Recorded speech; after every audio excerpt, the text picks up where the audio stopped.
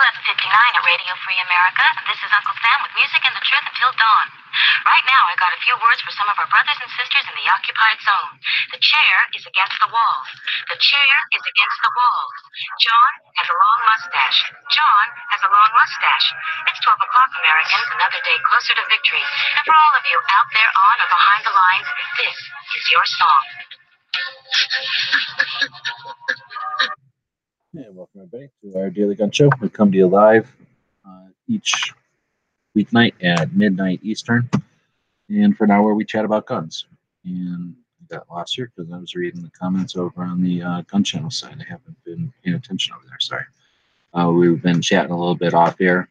Daniel came up with a couple good ideas for future shows, and I missed a whole bunch of stuff over in the chat there. So I'll go through and read that when we're going here. So this is a live chat. Until somebody else comes along and does it better, we're forced to use YouTube. YouTube hates guns. We like guns, so YouTube hates us. We use their software anyway, and we simulcast it over on gunchannels.com. Gunchannels.com is a community that we built 5 years ago now, an active community with people that are interested in Second Amendment and gun-related stuff. So that's where we're watching the comments, and occasionally we'll check the comments on the YouTube site as well. A lot of people spend good money every single month, and over the years, a lot of people have put a lot of money into the effort over on gun channels, and I think it's a disgrace when we use the YouTube side. YouTube hates guns. We love guns. We like guns. We appreciate the Second Amendment. YouTube hates us. I don't like to use their platform if we can help it. Anyway, we've got a couple of people jumping in. Clover just jumped in from Texas. Thanks for joining. Hey, thanks for the invite. Yeah, you bet. And then Daniel's jumping in from Illinois. Thanks for jumping in. Glad to be here. And we got Mad Dog. What am I saying? Just call me Dog. Yeah, let's just call you Dog. From Pahrump, Nevada. So thanks everybody for jumping in. I'm still on the road with the Gun Show Loophole Tour. And again, appreciate everybody who's dealing with the sporadic shows and whatnot. If anybody's interested in being part of the team and starting these shows on your computer someplace so that I can jump in with the phone, it would certainly make it a lot easier when we're on the road. But till then, again, thanks for your patience with the kind of haphazard nature of the show over the last couple weeks.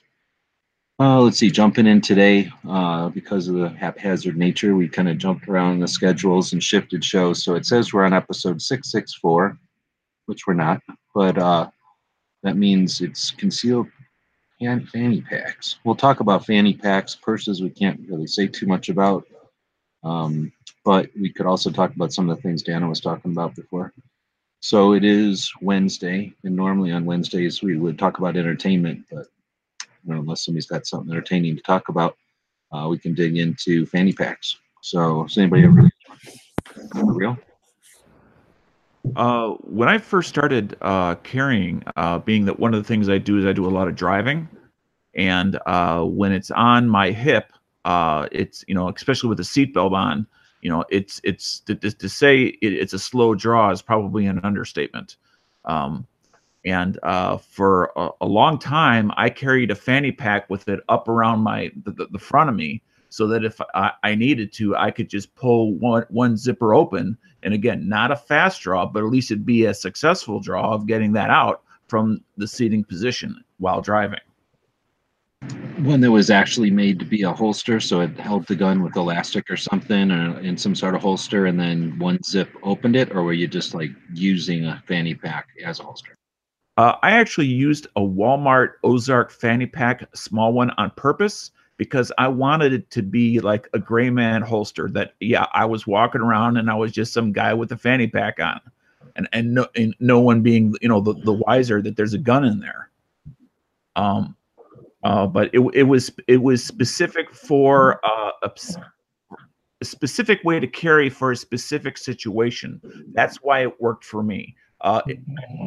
And unless you're in a seated position or some unusual position, I don't see it as a good way to carry unless you have a highly restrictive thing because of whatever you're doing that you need to carry it right there to gain access to it. But that was my experience. And now what I've done is I've gone to vest carry, where so instead of being down at my waist, it's actually up a little higher on my chest, but I can still get to it from the seating position, and I can get to it a little quicker than I can necessarily with the fanny pack because of that zipper situation. But it is a quick, especially if you want to go with the gray man way of carrying or something like that, or you just like that concept. I didn't do it because it was cheaper. I did it because it blended in and it wasn't obvious. All right. Next. Well, so I'll actually comment on both of these. I'll start off with the fanny pack. I did carry in a fanny pack when I used to decoy for dog trials because a regular holster on my hip was more problematic when sometimes I'd have to roll on the ground and things with the dogs. So I carried one for that. I don't think that they were, it's obviously not as fast as carrying on my hip or even carrying under my arm, but I always thought they were nice, and they were for when you're at long events and stuff where where you're not necessarily going to need it. I liked it. In regards to purses, as a married man, I can tell you right now, I like concealed carry purses. My wife can't carry a gun openly when she goes to work, and her job, keeping one concealed, isn't a very good option. So it's nice to know she has a purse with a little compartment that's designed to hold her gun securely in her office. So I'm pro both of those things.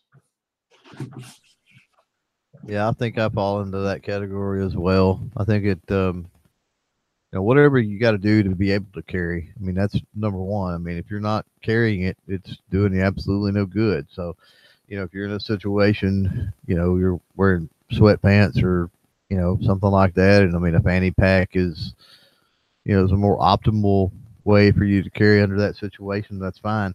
And absolutely no problem with the purses. If you talk to most women, body shapes vary even more greatly than it does with men. So, them carrying on body a lot of time is an issue. And then, they dress a whole lot differently, obviously. So, you run into that issue as well. Women are more into style and things like that. So, I don't have a problem. I mean, I know that you hear the argument all the time about the purse snatchers, and I guess if you live in downtown Chicago or New York City where that's a prevalent thing, okay, maybe you have to worry about that. But, I fail to believe that the majority of people really have to worry about that. And that's a really easily solved issue with, cross shoulder carry. Kind of depends on what purse you have. Cross shoulder carry certainly would alleviate that option. And then too, there's a certain amount of diligence and responsibility with carrying to where, you don't leave your purse laying around and unattended and that sort of thing. So I think, given the situation calls for it, and then given the right responsibilities behind it, either one are perfectly acceptable in my opinion. All right, so I'll just play devil's advocate. The purse thing, I don't have that much experience with because I don't carry in bags. But when you talk about the cross shoulder, like when I'm carrying my messenger bag or something, I'm not too worried about it. But if I was littler, I would be concerned when you carry a bag in that position. Sure, you're in control of it, but somebody can also use that shoulder strap if it's a strong enough bag as a handle to yank you all around with. So there's that issue. The purse is strong enough to not be snatched, then it's also strong enough to yank you all around with it if someone just wants to knock you down. The exact same thing can be said of a woman's hair or head. I mean, I can grab somebody's head and use it, as a place to control them by grabbing them from the back by the chin. Or their arm, or their arms, or their belt. You're advocating head removal.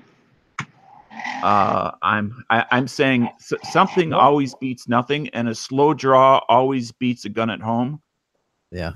Well, typically, I mean, yeah, women do have longer hair, I guess. I mean, there are long haired fellows out there as well, but and short haired women.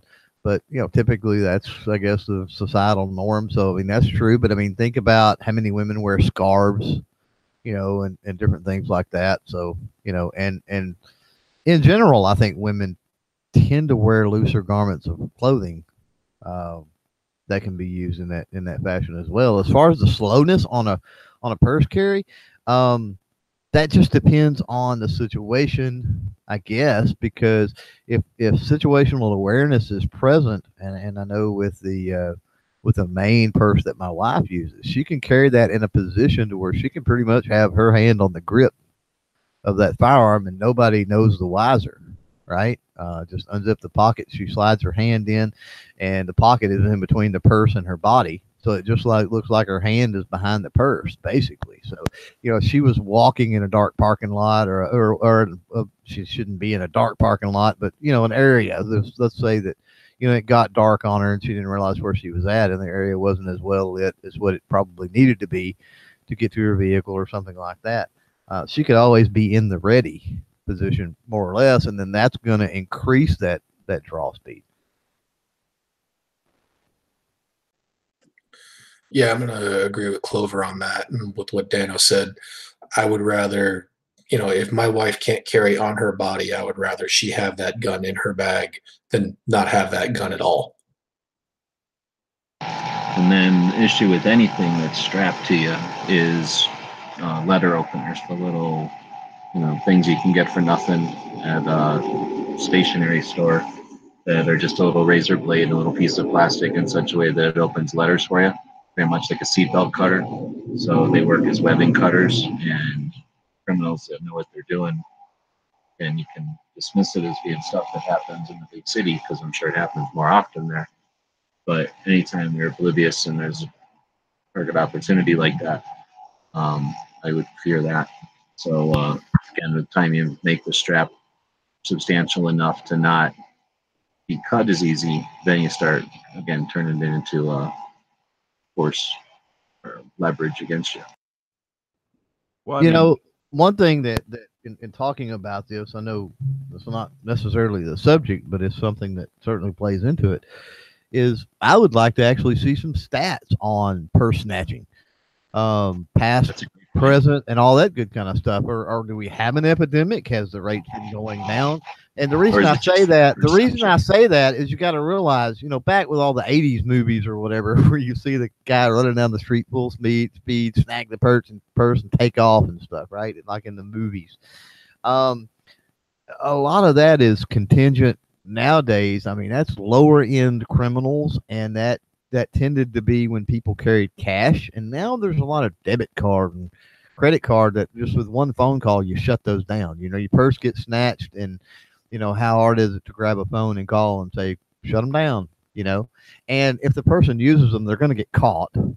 It's not like stealing cash. So it makes me wonder, even in a big city situation or something like that, it kind of makes me wonder, even in a setting like that, what the odds actually are of something like that. Yeah. I'm wondering if that tends to be more of a crime of opportunity rather than something planned out, and where a guy's going to get a tool to quickly, separate the person from their purse.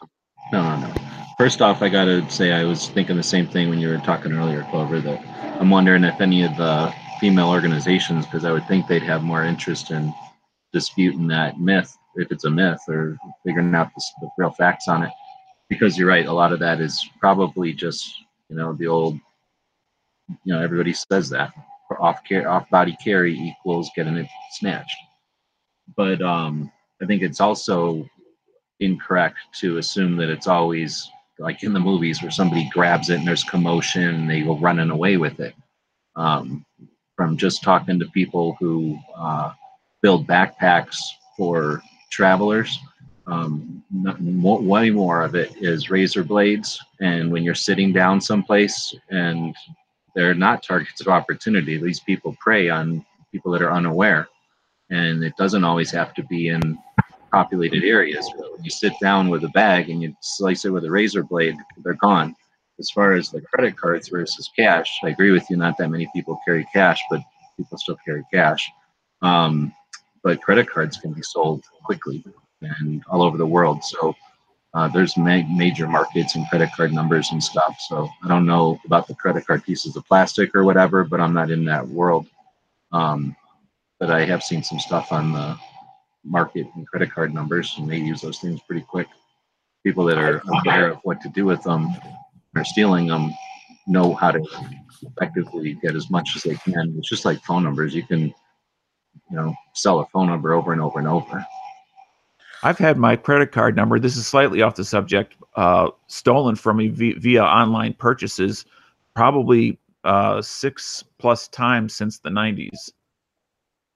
And typically they would make 2 to 3 purchases before the banks would figure out something was going on in the middle of the night, suddenly across the country, before they would shut the card off. So, the way that they're using cards are different. They don't need the physical card. And so the type of crime that they're committing tends to be more online, electronic, rather than physical. Yep. As far as the card type.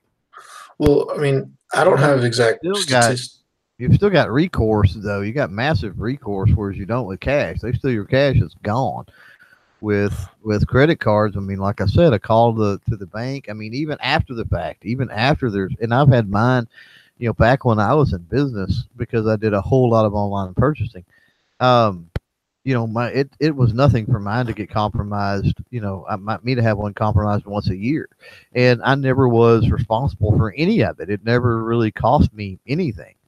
Well, it was a little bit of hassle, to get that canceled and get a new one and whatever, but I was never out a single dime.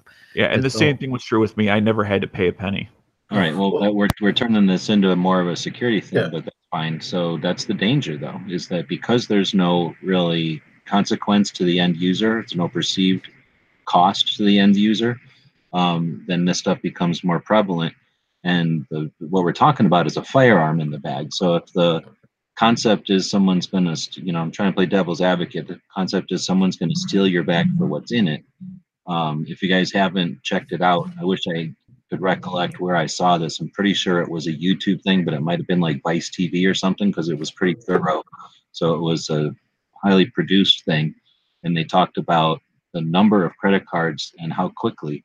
So yeah, let's say it's a bunch of $30, just to throw some numbers out there. If they do $30 charges and you figure it out on the third one and tell your credit card company, and they walk away with $30, then that's an incentive for someone who's got a organized thing going to do that often.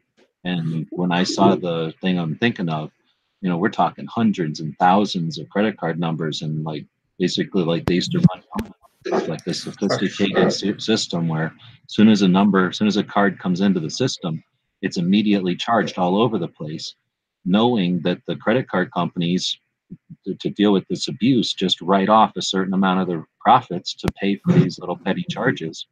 And that's where, unfortunately, like I say, there's no big push from the end user, us, the people who get our cards stolen, to do anything about it. And it wouldn't be a big deal if they just steal our credit card number while we're buying, a restaurant or dinner or something. But if they're stealing our bags to get the credit cards, but then they have the firearm, that's the negative consequence that we're trying to talk about. Well, I'll take this in a direction. I don't have hard numbers for you, because as far as I know, I don't know who would have these hard numbers. But all the years I spent working bars and nightclubs, the violent purse snatching isn't really a thing. I mean, I'm not going to say it never happens, but it's extremely rare. The vast majority of purse snatching that you see, that I ever had to write reports about, are really crimes of opportunity where people aren't paying attention. And, I find that seems to be the case, like G's talking about, with people coming up, and he's right. They get very clever with how to cut purse straps and stuff like that. But the vast majority of what you see crime-wise with that kind of theft, what I've seen in the last 10 years, has really been crime of opportunity. People going places and not paying attention.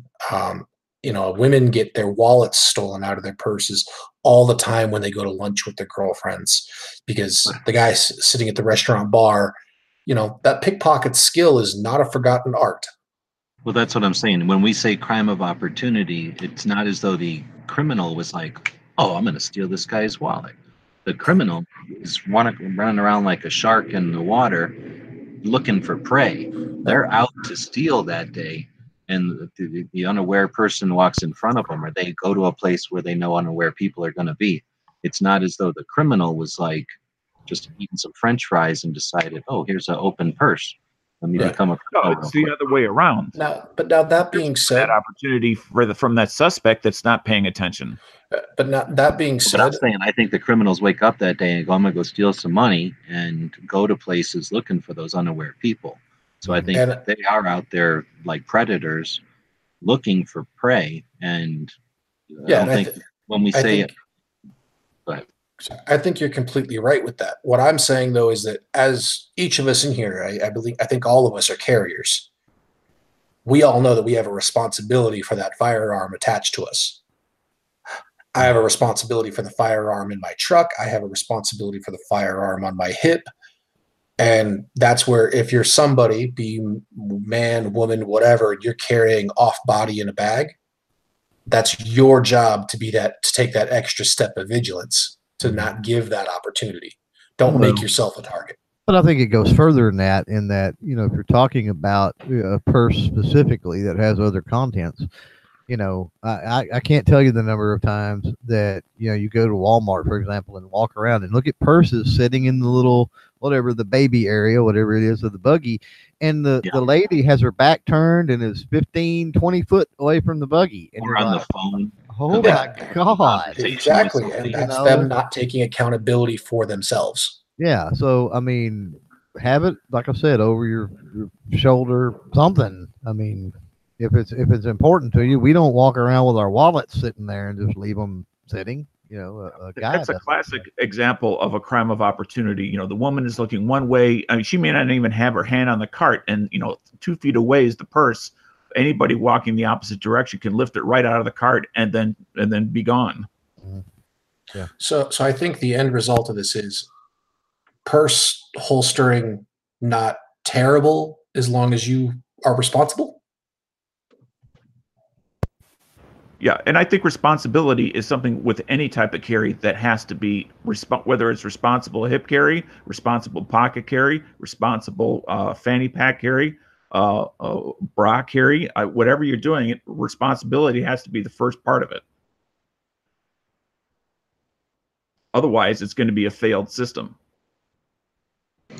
There's got to be a joke in there about pickpocketing and the bra carry, but this is a sophisticated show, so we'll move on from that. Gary, don't gizzard yourself here. If there's anything you want to add, of course, jump in. I understand. All right, so that was fanny packs and whatnot. I also want to throw in there that the fanny packs that are made to be holsters do look a little dumb, but some of them look different. Like I'm thinking of the Wilderness thing, the Packer, I think they call it, and it sort of looks like just a square. And it's not in a form factor of a typical fanny pack. So I think most people are going to dismiss it as a weird cell phone case, or maybe some kind of medical thing that you're carrying around for some reason, or something else. Like they're going to mentally not think of it as a fanny pack, but it basically is a holster. You guys know what I'm talking about? Yeah, they're big and square, about the size of a small med kit. Almost like for a tablet or something, yeah. But they're thin, so they would basically. I think a lot of people probably think a tablet or something's in there, but they look a little bit like for a use. Like you might think it's like for like I was just thinking, I saw somebody walk around with something at a Walmart the other day doing inventory, and it looked like the little battery pack looking thingy. Like it almost looked like it had a purpose, right? But it definitely didn't look like a gun thing. But anyway, I have seen some that are more elaborate than others that are made to be holsters, and some of them are complicated for no reason, and dismissing those. But if it's something you're curious about, like you guys, I forget who said, but like shorts or sweatpants, if you're exercising or something, I mean, most guns are going to weigh down just a pair of shorts, right? So that's an option that keeps it everything we want: oriented, trigger covered, secure. And I mean, unless you're super oblivious, I don't see too many people walking off with their fanny pack. It'd be pretty interested in something else to have somebody come up and take something off your belt, or take your actual belt away.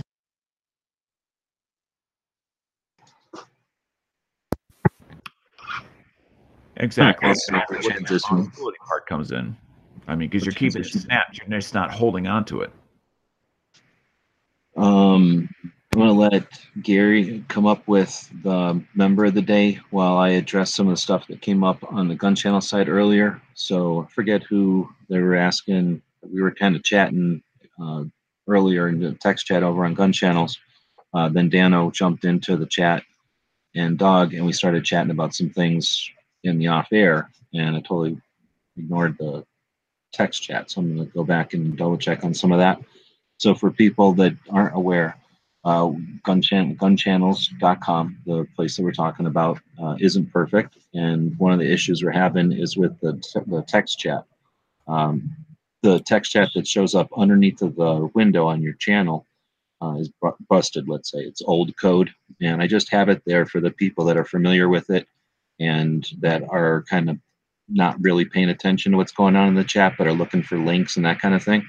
And whenever we did the changes, or months ago already, that became aware that, or we all became aware that that requires you to refresh the browser in order to see whatever updates are happening there, and that's frustrating. But at the bottom right corner of the screen, whenever you're logged into Gun Channels, you're going to have a little button that says, like a bottom tab that says Chat Rooms, and when you click on that, you'll see a couple of chat rooms show up there. Again, because this is old code, it's not necessarily right up to date with whatever page you're on. Sometimes it is, but sometimes it's not.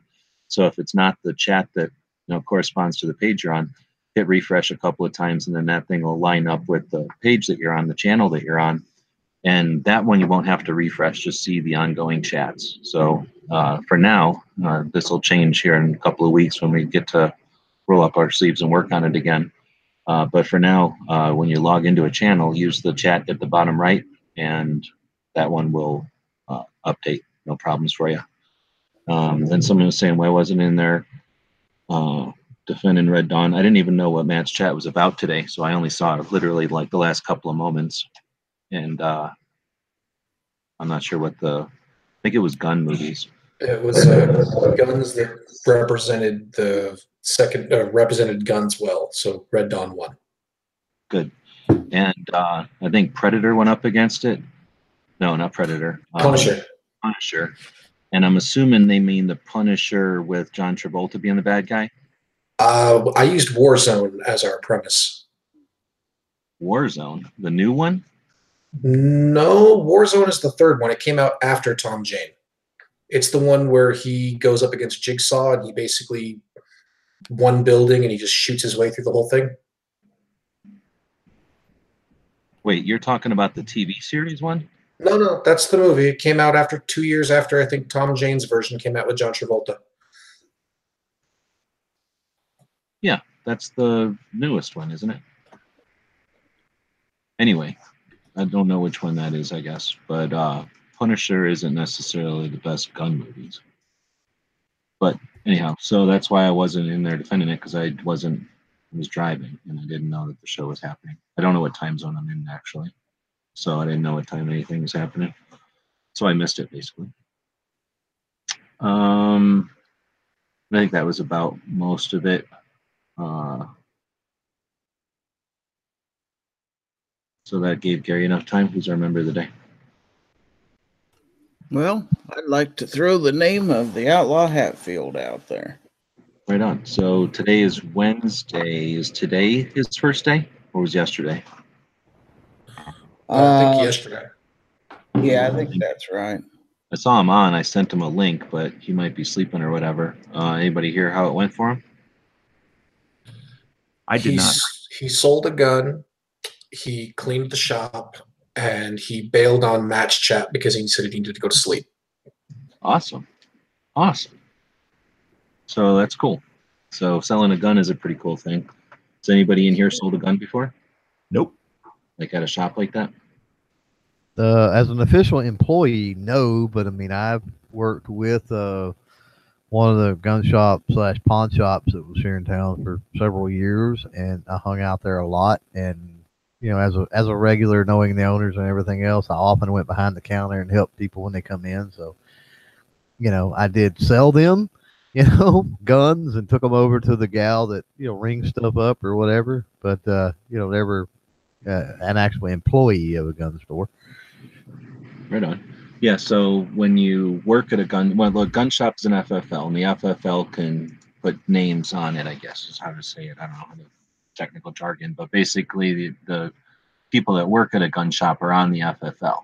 So they can write themselves, we call ourselves sales associates or something on the 4473, but we can sign the 4473s. And it's a shit your pants experience first time you sell a gun. I mean, chatting somebody up and explaining guns to them, that's a thing. I mean, that's definitely interesting. There's a little bit more consequence to it when you're representing a store, right? Like you say, like Clover's saying, standing behind the counter. There's a little bit more to it than just chatting, and you actually do a disservice to everybody if you just sit around chatting. So there is a skill to selling a gun, but when you talk about the actual selling of the gun, and I'm assuming that's what he's talking about, taking it over and filling out the 4473 and signing it with the guy, it's weird because even though there's no actual immediate consequence to it, I can tell you after, I don't know, Bob was in business 13 years. I probably was officially on the books for like 10 of those and, sold shit tons of guns over the years.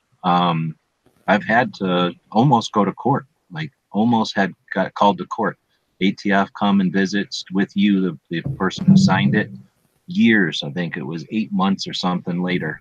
Describe what this guy was doing at the time. I mean, that's a thing that happens. It's interesting. And when you start putting your name on those 4473s, they start adding up. When you're buying a gun, you do that once in a while, depending on how many funds you got and what kind of, collection you're building. But when you're on the other side of that, it's like being at the house at the poker, at the slot machines or whatever. What am I trying to say? The casinos, they start accumulating. Like, I don't know how many 4473s I've filled out as myself, but I know it's dwarfed by the number I've, signed as an employee. Right. I do have a question. What you mentioned so far, there's still another part of it, and that's the inventory book. Things being signed into the shop and then things being signed out of the shop. Now, I'm sure shops operate differently, but what are some of the common practices as far as an employee being given access to that book, signing something out along with the 4473 versus he does the 4473 and then his boss does the inventory book? That's my experience. That's usually the way it goes. Yeah, the book is the shop. The book is the consequence of the book being screwed up is you're not in business anymore. Like they slap you maybe if there's like, an ILL instead of IL for Illinois, or a WIS instead of WI for Wisconsin. They might let you slide on a couple of those maybe, but if it's screwed, then you could lose your store. So most of and that's something else that I guess we're thinking small stores. I worked in a small store. Bob was the owner and he was there, and there was a couple of employees. There was no chain of command. But in a store that's larger, I'd known guys that worked in larger stores and like say have hung out in larger stores, and they'll oftentimes have store staff that does the selling of the gun, and then you walk over, just like Clover was saying, you walk over to usually a girl that does the 4473s, and then it's one person who does all the 4473s, or at least a couple of people that do all the 4473s, and depending on the size or scale of the shop or however they structure it, that could be easier or whatever, less complicated. Sometimes that's a pain in the ass, but that's one way to, and if he does something like that, then he'll never fill out a 4473 if I don't know how big a scale the shops are. It might be that something like that. In that case, a lot of times that person is in like inventory or whatever that equivalent department would be. And then at the end of the day, they probably do the book. But basically, do your 4473s, and in 24 hours, they have to be 100% legit. So usually at the end of working or the beginning of the next day, whoever's in charge of the book takes all the 4473s and makes sure everything's legit. So Within whether the it's a mom and pop or whether it's a Walmart, they all have 24 hours to get that inventory book up to speed. Yeah, I do. Like theoretically, if the ATF came in 26 hours after a gun was sold and your book wasn't accurate, there's consequences. Now, have you ever seen the little key template things for the 4473? Or is that just a thing with this one shop I experienced? And I've seen that, like sort of like the key cards for like a test or something. Mhm. They'll take Yeah. a piece of Yeah, it's got the plastic little and they'll cut slots. out the little sections. Yeah, they're translucent, and then they have some text on things to look for or whatever, and you just place them over the 4473, and you can real quickly tell, make sure they filled everything out. And then, like I said, the problem areas apparently were like noted with little notes on the translucent part or whatever. They were pretty neat. So it's like a template for the employee. Mhm. Yeah, you throw it over, and it weeds out all of the text, right? All it shows through really is what the purchaser, the buyer, the transferee or the buyer, according to the 4473, what they filled out, right? And then your part, what what has to be manually written in other words, is all it shows through. And then key problem areas on the ones that I'm familiar with, the set I'm familiar with, which that was a couple of years ago, but it had a couple of the little boxes underneath. It would have text to say, be sure this is the way it looks or whatever. Or, this is how it's written. You'd have like your 11 questions on one iteration of the 4473. All your 12 questions or your 11 questions or whatever it is would be yes, yes, yes, yes. You'd have to start with yes and then a shit ton of no's or something like that. And then right on the initial buyer and then a bunch of no's. And then you'd get to the end and it would say, and are you also, like the 13th question, but very similar in the form and layout. It would say, and are you a non-U.S. purchaser of this firearm? And then people would usually put yes in there because they didn't read it. And they're basically saying, yeah, I'm a non-citizen. And then you got to go, no, you got to cross it out and initial it. So it's a pain in the ass. So stuff like that like the form created a bottleneck is why those templates are cool, especially if you got a lot of people, more than one set of eyes, like working on a 4473, or somebody who forgets shit or isn't paying doesn't pay a lot of attention to detail. Again, an auditor, ATF auditors, when they come in, they had a bad day, or they're just like, they didn't get enough caffeine or whatever. I don't know what their issues are, but they can cite, there's consequences if you use the old form of state abbreviations. Something as minor as a type of abbreviation, if it's pre-80 something or post-80 something, 3-letter post office abbreviation or 2-letter, stupid stuff like that. And they can. You mentioned something. A lot of dealers nowadays have gone to the electronic system too, the digital system. Yeah, I was going to ask if anybody's done that. I always find that weird when I go into a shop and they want me to sit at a computer. It's horrible. And as Second Amendment advocates, we should be resisting, I feel. That's is there a rule of thumb or an actual ATF rule on the number of errors and corrections one can make before one needs to refill out a paper form? Yeah, 0. Okay, because you mentioned cross out an initial. Yeah, well, that's an error. You can cross out an initial. Some stores won't deal with cross out an initials. Like if they ever got their hand slapped for that, you probably, you can tell a store that's got their hand slapped for too many cross outs and initials. They won't let you ever do it. And I can think of a couple of stores that were like that. Like you'd fill out a form and do something wrong at the end. Nope, you're filling out the entire piece of paper again because they will not take one with a crossed out thing. Other stores that don't get audited so hard, or the people aren't, so whatever the circumstances are, other stores will let you do it 2 or 3 times. But as far as, somebody, like say that whatever that question was, are you a U.S. citizen? And they put no. I think that's what it was. And then you got to say, are you a new U.S. citizen? Then you got to cross that out and put your initials in there because you just filled it out incorrectly, right? And then they realize it and they do that. That's okay. But if that employee didn't realize it and that customer left and now that thing is wrong, no, you don't get to say, oh, that's a mistake. No, you call that customer in and he has to come back and initial it and all that shit. Or I don't know. there's probably all different kinds of consequences, all different kind of results from shit. But let's I say just the customer doesn't date the back, that's a fault of the employee. That there's no like, oh, you get 6 of those or something. Like, nope, you get 0 of those. I can't tell you how many times just knowing, it's that way with a situation like you're talking about, working with Bob and I did, even though I wasn't an official employee. I mean, I've got multiple friends that are FFL dealers, and I'll be in there and buy something, fill out the paperwork, right? And I got my license to carry, so it's not a big deal. So I fill out the paperwork, my license to carry sitting there, and they'll hand it back to me, and I've forgotten to sign and date it. And I'll get home, and there'll be like a message, just like, "Hey, dude, can you come back and sign this?"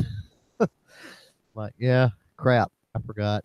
And of course, they trusted me, and I whatever, and I just wasn't paying attention. We were talking, and so it does happen, especially in a small gun shop setting. It can happen for sure. I mean, things can, especially if the employee isn't confident with the paperwork, things can get hairy real quick. I've bought guns before. I remember one of the shotguns I bought out of a Big 5 because I was in California, and the area I was in, gun shops weren't very prevalent. And I got so frustrated because the employee behind the counter didn't know how to fill out the paperwork. And by the time I bought that gun, is something that should have taken 15 minutes took 45. So it can be just as stressful as it is for us. It can be just as stressful on the employees, especially if they're in a business that they're not being properly trained in. Well, I don't know. We started all this with Ellis selling his first gun and getting tired. So we've got to find out from him, I guess, what it means at PSA when you sell a gun. And of course, we'll be curious what gun he sold and to who. But it's just neat. It's neat. And we all have been following him along and know that was not super big in his little gig. And it'd be fun to hear what he's got to say. So, excellent idea for member of the day. It's what Gun Channel is all about. Is just having a conversation, and Ellis definitely is one to participate in the conversations and to share his experiences with everybody. So I noticed we got a lot of new people hanging out on Gun Channels.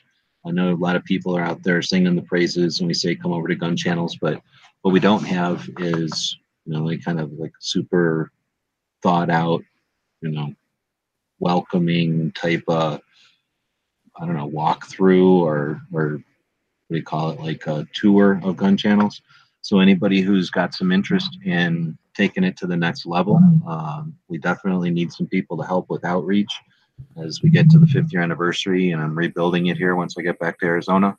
We'll be rebuilding it and sprucing it up, fixing that chat up, and probably going with a new type of chat. We're going to want to bring people on board and giving them some sort of an experience that is thought out and useful would be awesome. I wish I could do it all, but I'm not good at that stuff, and I don't have time to do everything. So anybody that wants to participate, Gun Channels is a collaborative effort.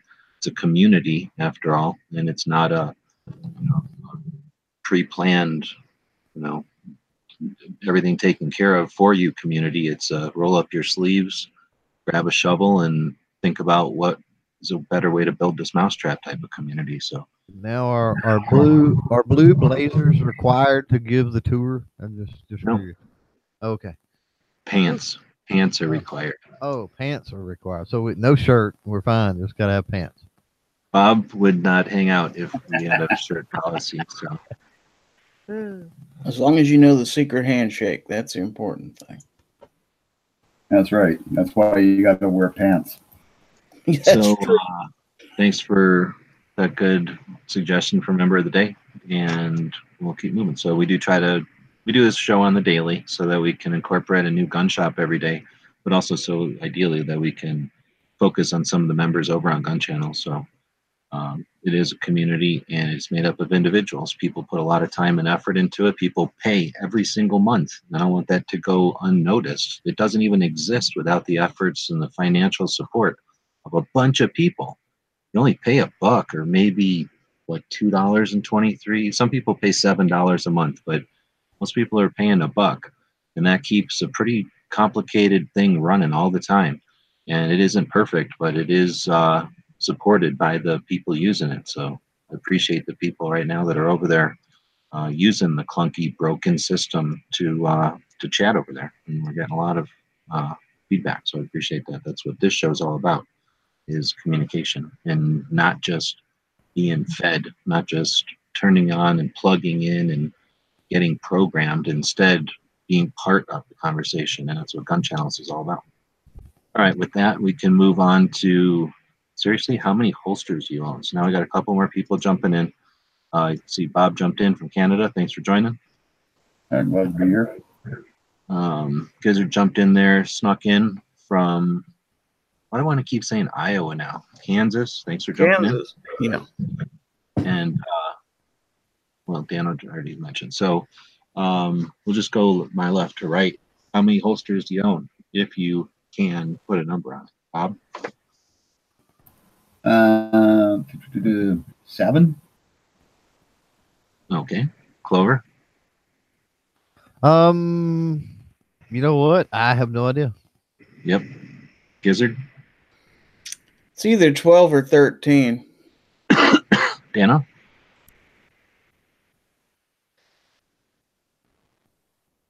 He's Oh, muted. fell asleep. Yeah, apparently. Doug? Currently only 4. Wow. So, If you know how many, you don't have enough. That's all. yeah, I don't think you guys are doing this right. Well, you guys got to I remember, don't think I could. I sold a can't lot of even- my guns recently, so. I would Well, say that's dozens. nothing. I know I own Of course. holsters for guns I don't Yeah. own. I don't think I could count how many piles in places I've stowed holsters. I know there's like at least 2 bags of them. I know there's a drawer of ones I use. I know there's like a range bag full of ones I used at the range. Like, I can't even think of how many places I have piles of holsters. I got so many freaking holsters. I'm glad I'm not the only one that's not sure. Okay. Yeah. But I mean, and I guess for a minute I was like, oh, I'm going to try to do some different holster videos or something. But I quickly figured out that it was pointless, because you can go to a gun shop and do a much better, more inclusive video on all the different kind of holsters, right? With an actual selection or a gun show or something. Oh yeah. But that was just literally like, this holster didn't work. Another one. This one didn't work. Another one. Oh, this one looks a little bit better. Another one. Like, And sometimes it's simply because it's like, you know, like if you if you and I both wear a size 11 shoe, you can go to a certain brand shoe that may fit your foot correctly, but won't fit mine correctly because of minor deviations, you know, in our feet. The same thing is true for holsters. It's very much of a personal thing as far as what fits, you know, you. See, I hate having extra stuff, so I sell stuff that I don't use. that's a good point. And I gotta say that you would think, and I have thought, like, nobody wants these old holsters because everybody has a drawer of holsters. That's not true. You put that stuff on eBay and it sells. It's crazy. I had stuff that I thought was not even suitable for like kids and airsoft or just playing, you know, like give a kid a holster for a wooden gun type of playing, and sure enough, everything sold. So Let me interrupt here just a moment and say that apparently I'm surrounded by right-handed people because nobody ever wants mine. Well, I mean, and that's another thing. Like, I've given away tons of holsters to people I know. Like one of my friends, I got him into carrying guns, and to help bring down his cost, I set him up with his whole first rig. You know, all he had to do was buy the gun and get the permit. and if he was doing Yankees, what was it, the Yankee Posse His, project? the Pistol Project? You might get one for nothing. Yeah. But yeah, you can definitely donate holsters. That's a thing. You can donate them to your local shop if they'll take them. They might have a bunch and don't want them, but they might appreciate something like that as a donation. But you can sell them, and I'm too cheap to just give them, especially if you make a couple of bucks. And eBay is a social media platform, so every time you sell something on eBay, you get a little reputation little mark over there that gives you a credible, metric on the internet. You can have relationships over there, and having a bigger and bigger eBay store is always a good thing. So don't discount, the method of sales, giving you more than one benefit. I guess we technically still have 24-hour gun show. Still run a 24/7 gun show. Should look at that. It's probably getting used by spam. Should put some polls up and see if anybody wants to keep something like that going on the channel. I did try to sell a couple at the very beginning, and then I didn't get any takers, so I just gave up because there's just a very limited left-handed world.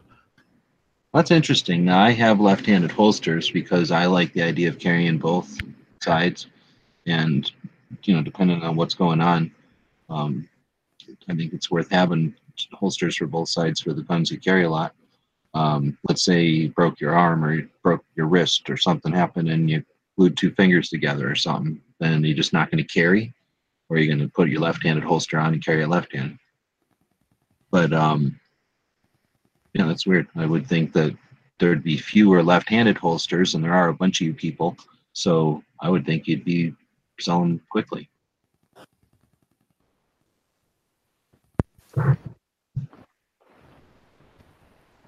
But not the case.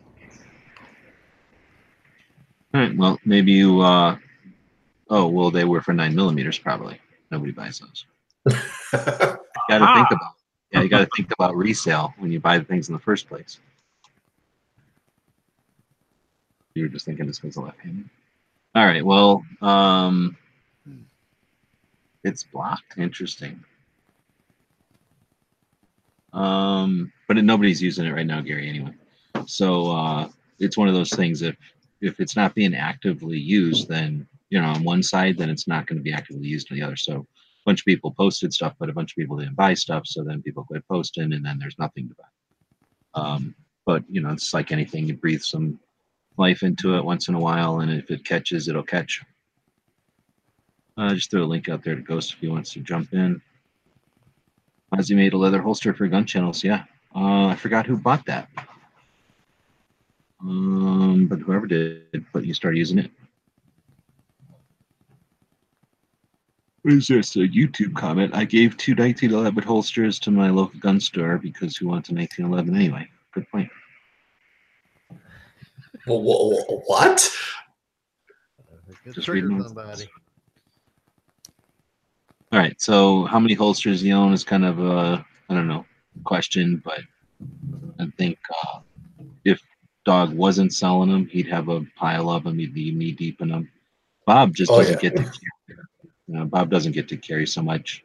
Ghost, you were saying you don't even know how many drawers of them. Yeah, I have no idea. I've given away probably 30 of them. I mean, I've probably still got over 100 somewhere. Just I like holsters.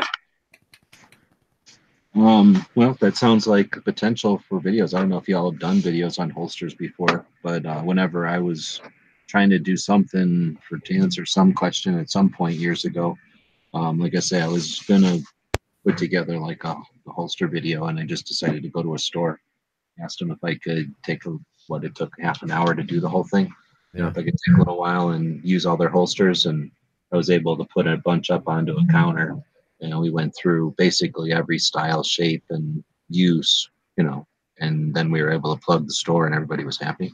The problem I would have if I went through, tried to dig out mine, and then I probably 75%, I have no clue what they are, where they came from, or what they fit anymore. Yeah. So if you go in a store like you're talking about, at least they're marked, and their current production stuff. And I think what we did is end up using like a Glock 17 holster so that they'd be comparable, so you're not looking at like a revolver pancake versus polymer or something for a polymer gun. And you see, Clover, that's why I tend to sell stuff I'm not using. That's a good point. Some people will put them in like piles or drawers or something, like stuff in this drawer is for that gun and the stuff in this drawer is for that gun. I started out that way, but I'm not organized enough to keep it that way. Yeah, I've gone through like 17 different versions because they keep getting more. And then, I don't know, you acquire them just because everybody's passing them around. You know, oh, I bought this gun and come with 3 holsters. And I didn't use any of them. I went and got a 4th holster, you know, so now I got 4 holsters. Yeah. And then you can't find the one you thought you had. You could have swore you had it. You know you had it. You know it was here. Exactly. You search everywhere. You can't find it. So then you finally give up. You go ahead, you buy another one. Then 6 months later, you find the original one. Yeah. See, that's where I have my holsters that I use are over here with the mags and the guns. And then the holsters that I'll sometimes if I'm taking a gun to, like if I'm going to a class and I'm using this gun, I'm going to bring a backup gun, maybe 2, depending on how strenuous and shit I might be doing, so that I don't have to worry about going down, right? I got another gun to go to.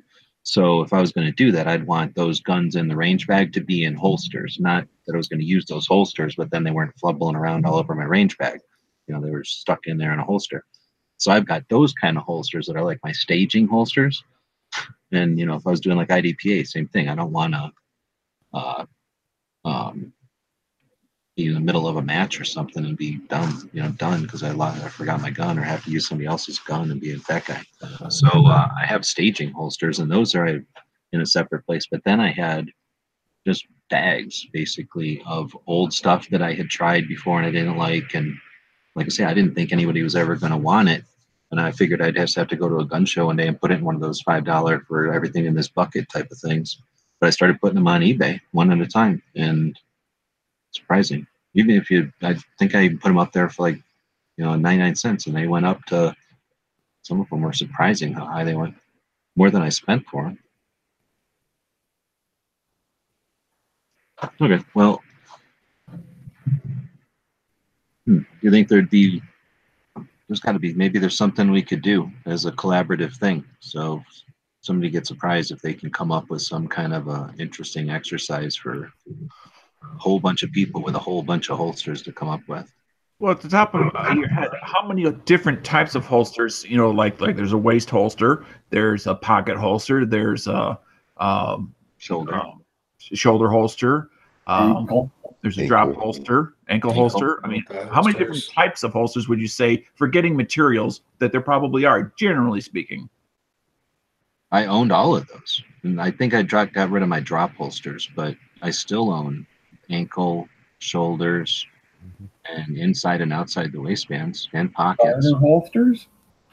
I think there's like 7 or 8 different that come to mind. Yeah, I think I'm up to 7 so far. I think would be a kind of a cool idea is if, let's say, someone's got 10 Glock 19 holsters, and someone you know has got a bunch of, I don't know, SIG P320s. Someone's got a bunch of revolvers. Like if I was to do a video and kind of highlight 5 or 6 of my Glock 19 holsters, and then Clover does some revolver holster and say, hey, if you're looking for a good revolver for a 686, a holster for a 686, go check out Clover's video. He's got 5 or 6 holsters for 686s, and then he can pass, and we can all link to everyone doing specific guns with holsters we might have several of. And now we've created this whole catalog of not only collaborating and sending people to other channels, but now we've got it cataloged of and linked to all these different guns. Maybe, I don't know. No, that's a good idea. That it incorporates information plus networking. I like it.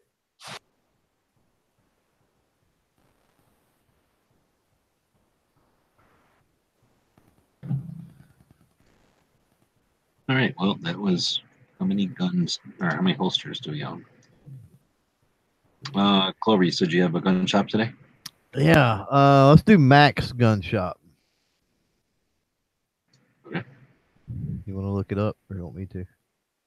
Oh, I can't. Custom? I'm handicapped. I'm only using one monitor. So I can look it up. Let's see. Crippled. Can't do anything. I can try. I'm in like the big fat crayon of the internet right now. Right, I understand. Giant Lego blocks. I'll try to. Now you're talking dirty to me, talking about crayons. I Good forgot we stuff. got the chat today. I'll try to screen share here. And yeah, this is Max Gun Shop in Tyler, Texas. So started in 47, I believe. It should say on here somewhere. I like how they've taken Tardot's logo. So Tardot looks like he's going to make some real good money on the lawsuit. Right. Right. I think it's 47. Yeah, what's cool about this, I wish there was a street view, because that's one of the things I really wanted to. Let me see if I can go back. It's one of the things I really wanted to show. Let's do the street view because Yeah. well, I want to show something. It's on the website. They've got it like a 360 tour, which is cool too. But I wanted to do the street view because I wanted to show something in this. Okay, here's their building, right? See how long it is? Very cool. So when we get, there's not a range in here. So when we get inside the building, keep in mind that it's probably only to like maybe this gutter right here is the actual what you're going to see.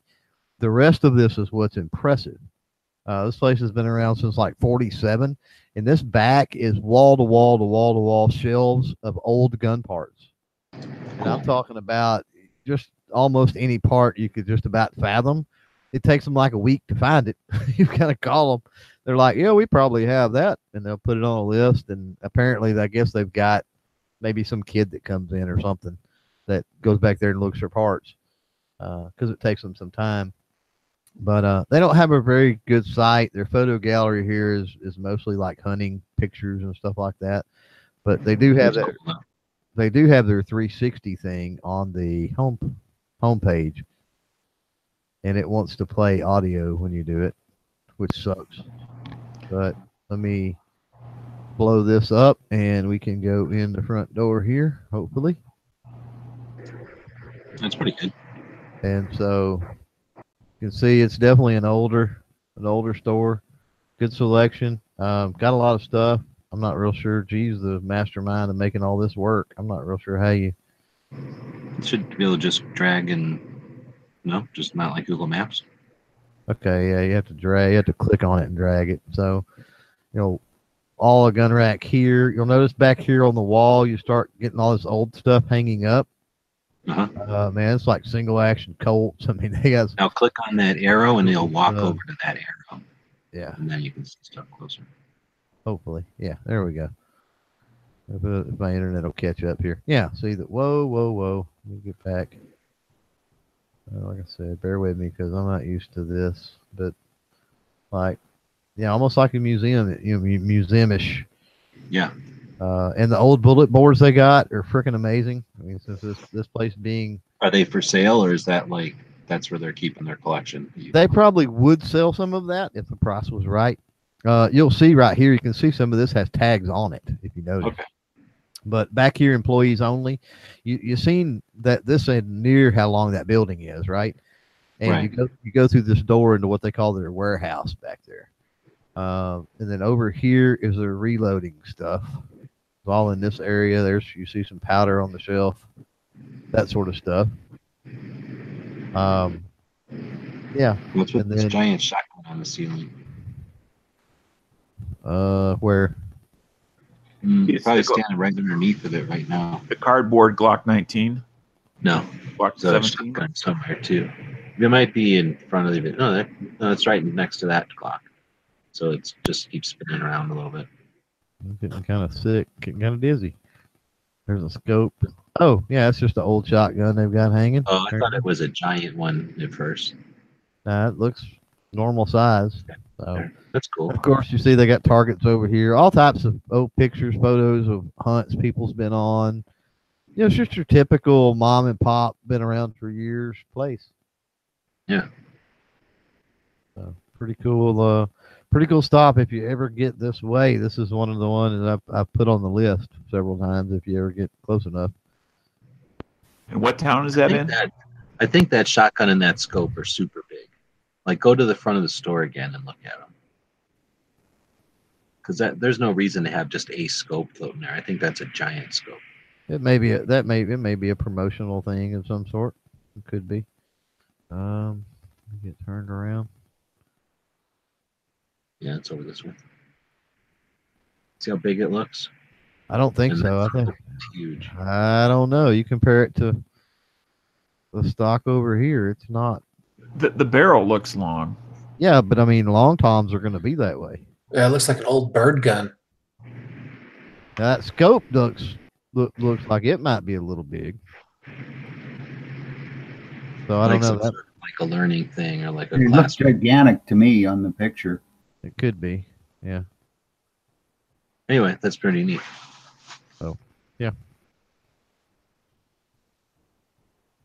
And they're taking advantage. That's what's cool. I didn't until I pulled it up earlier. I had never. It's been a while since I've been to the site, so I'm impressed to see that they're taking advantage of this technology too. That's pretty cool. Yeah. Exactly. Because the old man that started it, he's obviously not around anymore. But yeah, notice all the old posters they got, the Remington UMCs and all the. They just got a lot of old stuff. So pretty neat. Anyway, Max Gun Shop. Yeah. That's a cool gun shop. Thanks for sharing that. Yeah, that's the point of the show, doing it on daily so we can talk about gun shops, and we'll keep talking about them. Let's see. So I think we've been going for about an hour. Anybody else has anything else to chat about? Let me know.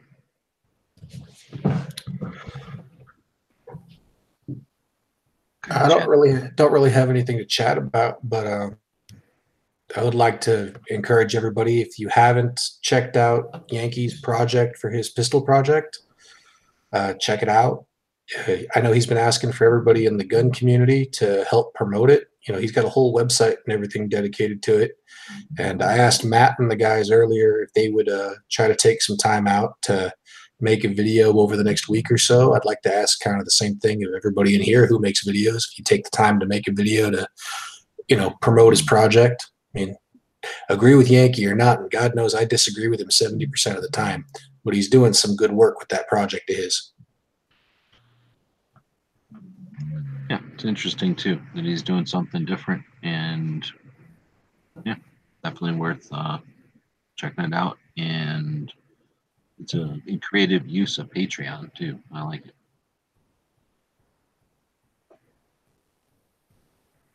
All right, so are we seeing anything on the YouTube side? Are we seeing much on the gun channel side? I guess that'll wrap it up. Anybody got anything going on that they want to brag about or shout out or get the word out about? I'd like to promote Patriot in the Dark's Blind Challenge. If you're out there and you've got a gun that you would like to help maybe field strip and catalog for someone that might be visually impaired, go ahead and blindfold yourself and video yourself doing a takedown, basically a field strip of it, blindfolded, but try to get as detailed, as you can, so that someone that may not be able to see can kind of go through what you're going through just by hearing you and doing the audio. So, and use a hashtag blind challenge and hashtag Patriot in the Dark. Right on. It was, forget where, maybe in one of his Instagram videos, Patriot said, think of it as like describing what you're doing to somebody over the phone, right? And I was like, oh, that sums it up pretty good. Oh, right? that's great. That's perfect. Yeah. And then I'm watching somebody's, I forget who now, but I'm going to call them out because they were like, okay, I'm going to take the thing off and I'm going to flip this safety. And they were blindfolded, but they were definitely not describing shit to somebody who didn't know what they were looking at. You know what I mean? So we're looking at the screen and we're seeing him flip the decocker, but all he's saying is, and then I'm going to flip the decocker over here and I'm going to do this. I'm like, that's difficult. So, Bob, do you know what we're talking about? Yep, I watched your video on it. Yep. All right. So are you planning on doing one? Yeah, I might. Yeah. I encourage you to do so. It's a fun thing to do because it's kind of a messes with you. I went into it like, whatever. I'm gonna whip this out real quick. Blabbed on for a half an hour and it's shitty. So it's worth it's fun. So Clover, you've done one? No, yes and no. I did, and then before I got it out, Gizzard corked me on it. So I'm gonna go back. It was on the Glock 42, but I actually went as far as taking the extractor assembly and the striker and all out of the slide. So I'm gonna edit mine as an addendum to Gary's, and just actually publish that particular part of it. and then I'll shout out Gary to say, if you want to go get that far, go check out this video, and then continue from there if you want to remove the striker and the extractor. Right. And then Ghost, which ones you do? I did the MMP Shield. And then Gary did the Glock. Yeah. Dano, you gonna do one? No, I have not. Are you gonna? I don't know. I just hadn't decided yet, one way or the other. Well, I'm gonna encourage you to do it. And then, Dog, did you say you did one? I started one, but then somebody already beat me to the idea of doing it with the dog and keep breaking down the dog. So I have to think of a new one to do. Whatever. What is this pussy ass? Somebody did it first, so I got to do it again. Just keep doing your damn videos. But anyway, is this supposed to be on a gun that has not yet been done? No, that's not even a thing. So I don't know why everybody's using that as a crutch, as an excuse. But anyway, for everybody that's done one or whatever, published or not, it was weird, right? It's neat. Very. I thought it was not just a neat thing to participate in something the Patriot's doing, who's a member of Gun Channels, and he's doing all kinds of cool stuff and just a way to do something new. But this particular effort was neat. It was definitely interesting and to do, and it's been interesting to watch people's videos. So, I mean, I don't know if he had a bigger grand scheme in mind, but I think it's pretty neat. So I'm going to encourage everybody, if you haven't done one, to do one, and definitely do it for Patriot, or I mean, link to Patriot and everything. But I don't know if it's possible for somebody to have an issue with Patriot. I'm going to assume that's possibly a thing, right? Even if you don't want to participate in his project, I'd encourage you to do one, because it is interesting, and I think it's neat to reach out to people who would normally not be reached out to. That's people who aren't seeing what we're talking about all the time, especially on the Medium, where it's the second biggest search engine that is basically telling blind people F you. So it's kind of a neat way to include people, and in multiple ways, right? Well, I think it's like you said, it's there are people out there that are blind that may be interested in guns, but may not feel that there's any way that they could ever be proficient in cleaning it or whatever, because there's not any videos. So there might be people that you can even bring to the community, not existing blind shooters, but new blind shooters that say, man, there's a community out there that actually is trying to help us. So I think that that's something that you think about also, is you'd be bringing a whole new demographic to the community.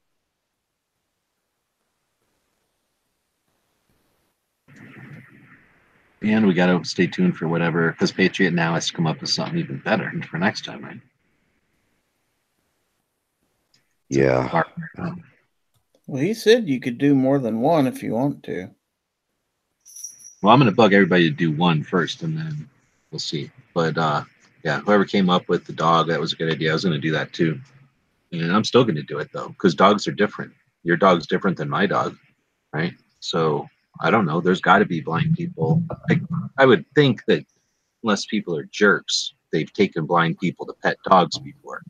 But I'd hope so. It's possible that there's a blind person that hasn't petted every kind of dog, so telling them the difference between a pointy dog and a rounded dog, or a tall dog and a squatty dog, or a fluffy dog, or a whatever pit bulls are, muscular dogs, would be the thing.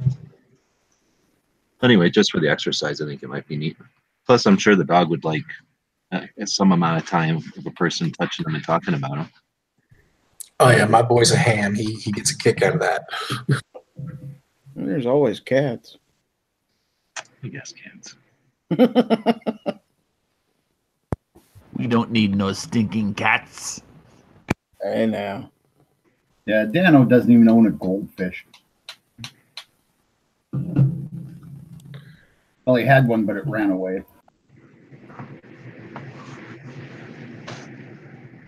So what else do we got? Anything? We used to do some other stuff on Wednesdays. We'll start getting back to that once we got more regular schedule again. And I guess thanks everybody for showing up. We'll be back same time, same Gun Channels.